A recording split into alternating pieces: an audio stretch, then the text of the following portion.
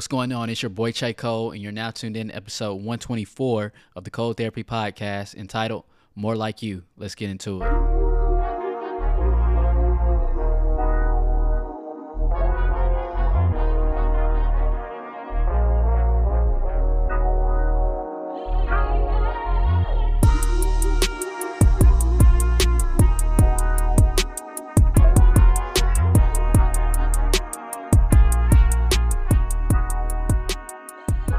What is going on, everybody? It's your boy Che Cole, and here we are. We just dropping singles. Last week we talked about slowing down. Yeah. So slow down. I just want to get to know ya. No, I'm playing with you. Back in the spirit, if you will. Yeah, so today we're going to talk about More Like You. And this episode kind of stems from, if you know, you know. But Todd Galbraith, man, he dropped the album last Friday. And one of the songs that really stuck out to me was a song entitled More Like You. Particularly, the song's good, but particularly he tells a story in there, and I won't ruin it for those that want to listen to it. For those that have not yet checked out that album and that song, but he tells a story, just a incident or situation, if you will, and to help aid in the process of ministering through music and song. And this story or this experience that he has, it really spoke to me, man. And then to couple on to that, I watched the Basement podcast with Pastor Tim Ross and now Pastor Tim Rivers. And in one snippet of the podcast and the episode, they're talking about mentorship and that sort of thing. And he mentions that many leaders, pastors, whoever, are making their disciples or those that they disciple, right? I'd be making up words, but their disciples or their armor bearers or those that serve maybe in pastoral care or whatever your ministry calls that, right? And he's saying that many are taking the responsibility of mentorship and not making disciples more like Jesus, but instead making them more like themselves. And so making that connection, right, between an episode titled More Like You, from the primary driver was the song, but it really, like the example Todd Galbraith gives and the experience that he gives, it really makes me or made me reflect on my own journey and parts where I may not have fully submitted to God, right? And this lack of submission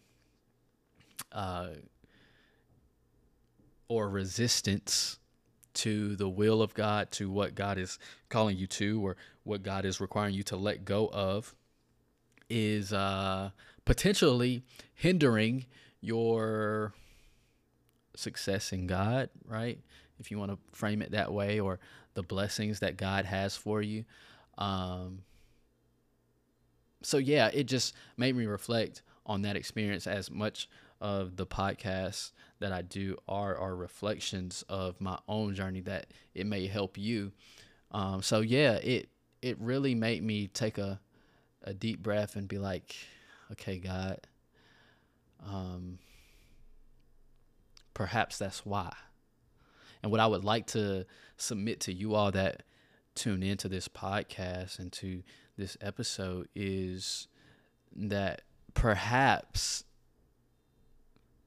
the resistance is due to a lack of submission, right? The resistance that you feel, the pressure that you feel could be due to a lack of submission. And what do I mean by that? It's like, you know what you have to do. You know what God has spoken to you, but it doesn't look the way that you think it's supposed to look. It's not going the way that you thought it would go. It just doesn't seem to be working, right? And because of that, you think that you have to do it on your own strength, on your own power, on your own might, right? And it's just not happening. And it could be that God is trying to send you a hint, send you a signal to say, I start at the end of you. My grace, my presence, my blessing begins when you end of yourself, when you decide to become more like me. And so that's the whole central thesis of this podcast, is to say that, even in this process, it's not for believers, it's not to, become this great person or have this massive platform if you miss him, if you miss God in the process. And so a lot of the resistance that you feel is to make you more like him. At least that's what I want to submit to you on today. And so, yeah, I'm reflecting on my own journey, my own life, right? And so another thing, it just all comes together because something that dropped in my spirit was that maybe what you desire is God's will. He just wants you to do it his way, right? And because you are... like I said, it doesn't look the way that you thought it was going to look. It's not happening the way that you thought it was supposed to happen, or you feel that you can do it on your own power and on your own strength. He's like, okay, until you yield to my authority, until you yield and fully submit, I can't even release it to you. I need to know that you trust me more than you trust yourself. I need you to believe in me more than you believe in that thing, that person, that relationship, right? And like we talked about before, how we can idolize certain things and that takes the place of God. And so perhaps in this process of becoming more like him, he wants to see that you have the faith to believe in spite or despite the circumstances, despite what it looks like, despite what it feels like. Will you still praise me? Will you still pray? Will you still go to church? Will you still serve? Right? Will you still operate in your ministry, in your gift, in your talents? Will you remain faithful? Will you remain consistent despite all the hell that you're experiencing, despite all the heartache that you're experiencing, despite all the emotions that you're feeling? When things don't go your way, will you still pray? That's a bar. When things don't go your way, will you still serve? That's the process of becoming more like him. Y'all got me fired up already, man. I wasn't trying to do this. So coming up, we'll talk about it just a little bit further.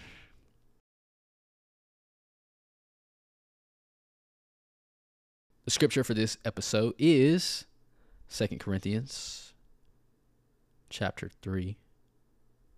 Verse 18. This is the New Living Translation, and it'll make sense here in a second. So all of us who have had that veil removed can see and reflect the glory of the Lord. And the Lord, who is spirit, makes us more and more like him as we are changed into his glorious image. Powerful, right? And so it literally says it in the New Living Translation that, and the Lord who is spirit makes us more and more like him as we are changed into his glorious image. And that's why we have to caution ourselves when we, in this society, in this day and time, when we hear things like self-made, right? And I know I talk about that a lot on this podcast, but you have to be careful and cognizant of those things, because God's, like I said earlier, God's power begins when ours ends, right? And that's why, like 2 Corinthians 12, when Paul is talking, and he says, when he's talking about the thorn that was in his flesh, right? And God says to him that his grace is sufficient. My power works best in weakness, right? So we have to be humble ourselves, and humble enough to say, okay, God, I submit this area. I submit, this relationship that I desire. I submit this career that I desire. I submit this thing, whatever it is, insert whatever it is that you're believing God for. When you submit that thing to him and truly trust that, God is my provider. God shall supply every one of my needs, right? To say that and to live that, you have to be submitted. It's one thing to say it, it's another thing to live it. But in order to live it, I must submit it. I'm spitting bars on this episode. Thank you, Holy Spirit. Wow. Yeah. I had to take a moment off that one myself. So I say all that to say, becoming more like him is not an easy process.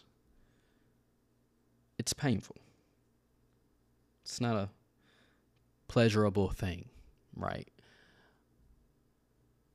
And even that thought alone, you're in good company, because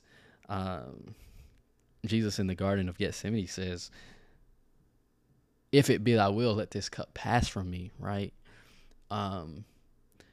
Maybe one of these episodes I'll share a sermon that I had to preach earlier this year about being in between, where I really wrestle with that whole idea and bring that to a modern day emotional connection that Jesus has to us, right? I plan to share that on the podcast at some point, maybe next week. But anyway, that whole process of becoming more like him, it's countercultural. It's not what feels good all the time.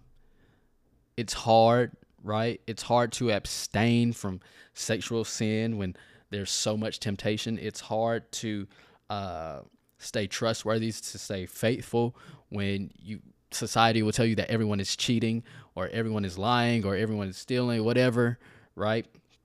It's hard to do those things if you're not submitted, if you're not committed, right? And with all these different things taking place, the desensitization, I had to think about that one. The desensitization of our spirituality is affecting us. That's another thing that I need to talk about on here. Is affecting our journey, affecting our walk, and can be detrimental to our spiritual journeys. And so we have to be cognizant of the things that we see. We must guard our eyes, guard our ears, right? Guard our senses pretty much, so that we are able to recognize, to stay true to the word of God, to stay true to who God is calling us to be, not losing sight of that, right?